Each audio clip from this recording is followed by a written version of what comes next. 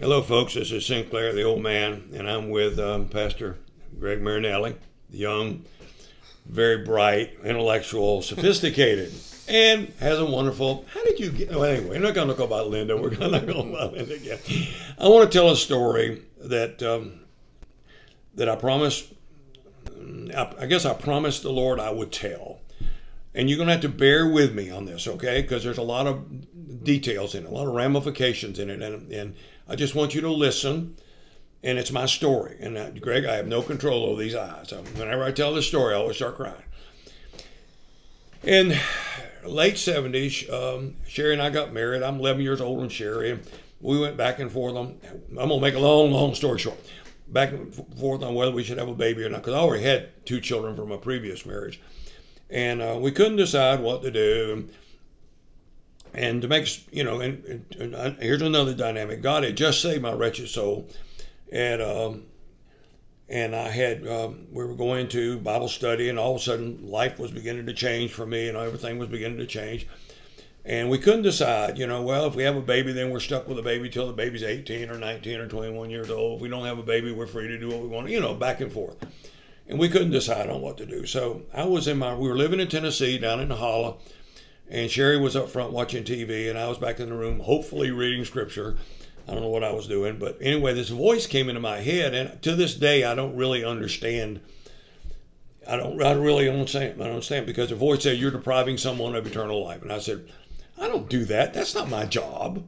I don't deprive anyone of eternal life." So I don't know where that came from, because generally if you get a word from the Lord, it's got to line up with Scripture. And so I went up front and I said, "Sherry, I guess I just got a word that maybe we're supposed to have a baby." So she said, "Okay." So we set out to have a baby. Well, pretty soon she started having morning sickness, and she was working in a dental office there. And I said, "Well, ask the ladies there who is a good OGBYN. Is that what it is?" And so she did. So she went to the doctor and she came home and said, "I'm pregnant. The baby's due in September or something." And so she called her mother and told her, and then she started going back for checkups. And so she began to spot. She was spotting.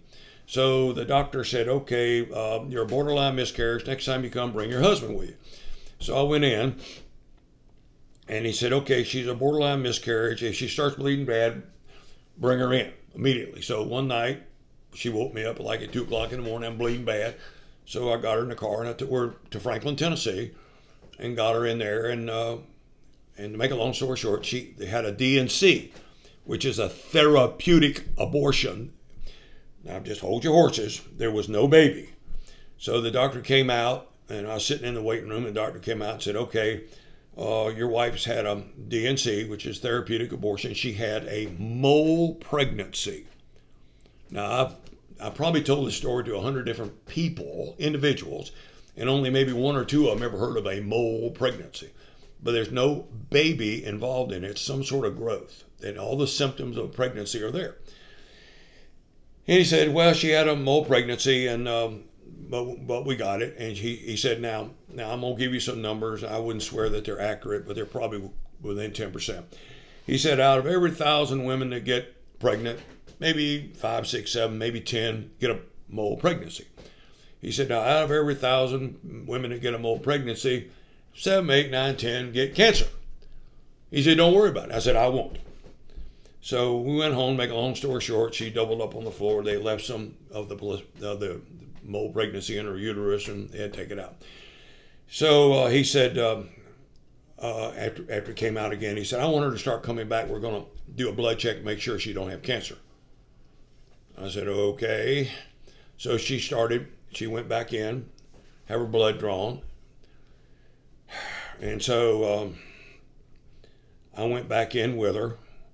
And the doctor came out, sat down beside me, and said, "Sinclair, I've got something to tell you." I said, "Okay."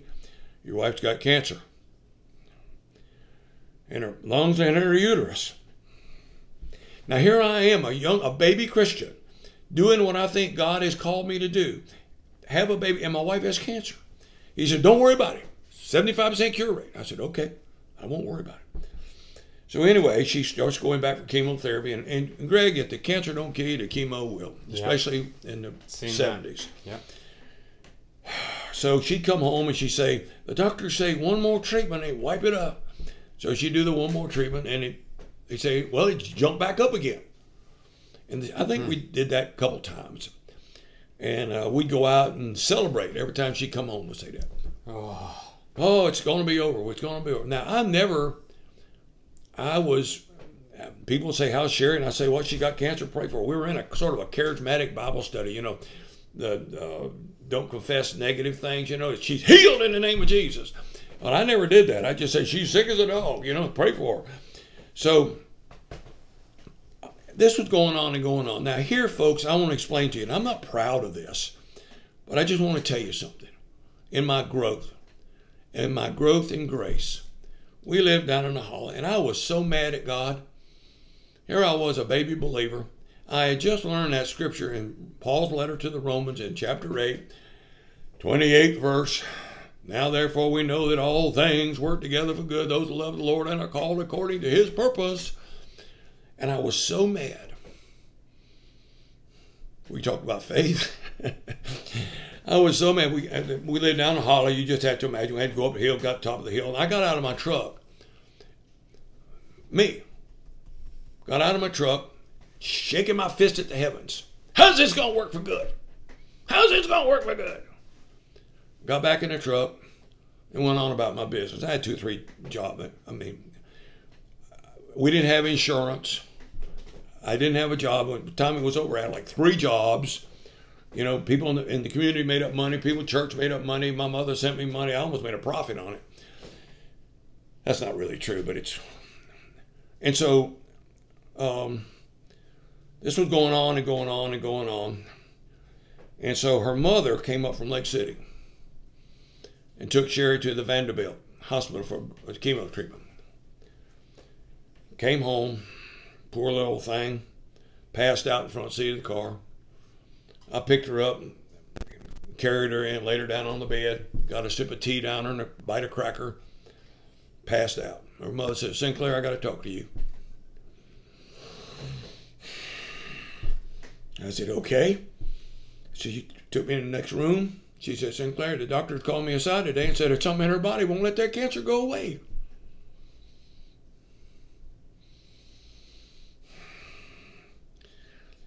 I said, okay. I guess I said, okay. And I turned around and I went back in the bedroom where Sherry was laying. And I took her hand. She was sound asleep. I said, Lord, if you'll take this cancer out of her body, I'll tell anybody to listen. And you out there in Podland, you're one of them. 2 days later, they took her back, and the cancer was gone. And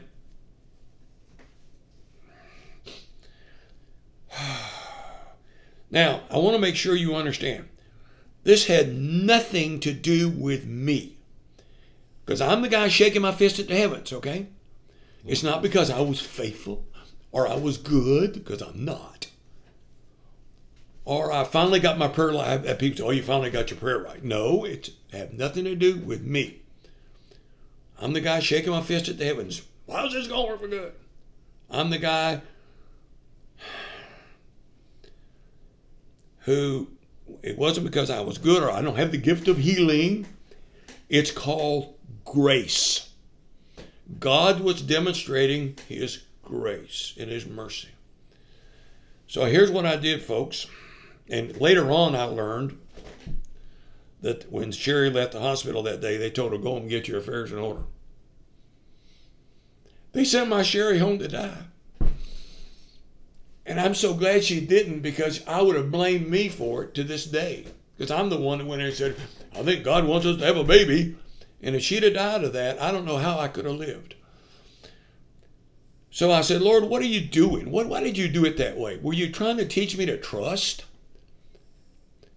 Trust in the Lord with all thy heart. Lean not to thine own understanding. In all thy ways acknowledge him.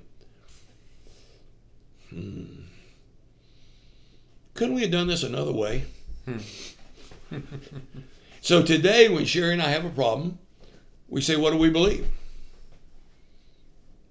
And we hold hands, we say, and I start a verse. Trust in the Lord with all the heart, and she'll lean not to thine understanding, and all thy ways acknowledge him. Now therefore we know that all things work together for good, and she'll say, for those who love the Lord and are called according to his purpose. So faith is not always getting what you want, but faith is believing that God is in control. God is sovereign. He's in control. And whatever he does is going to be okay because it's for his glory and ultimately for your benefit. Now, is that easy for us to accept? No. But Paul in Romans 1 says, down around the 13th or 14th verse, he says, I'm not ashamed of the gospel of God, for it's the power of God unto salvation. All those who believe, first the Jew, then the Greek. For in it is revealed the righteousness of God, from faith to faith. The righteous shall live by faith. Now, that's one of the verses that turned Martin Luther around. The righteous shall live by faith. So I said, Lord, will you give me the grace to believe that, trust that, walk in that, and share that, because it doesn't come natural.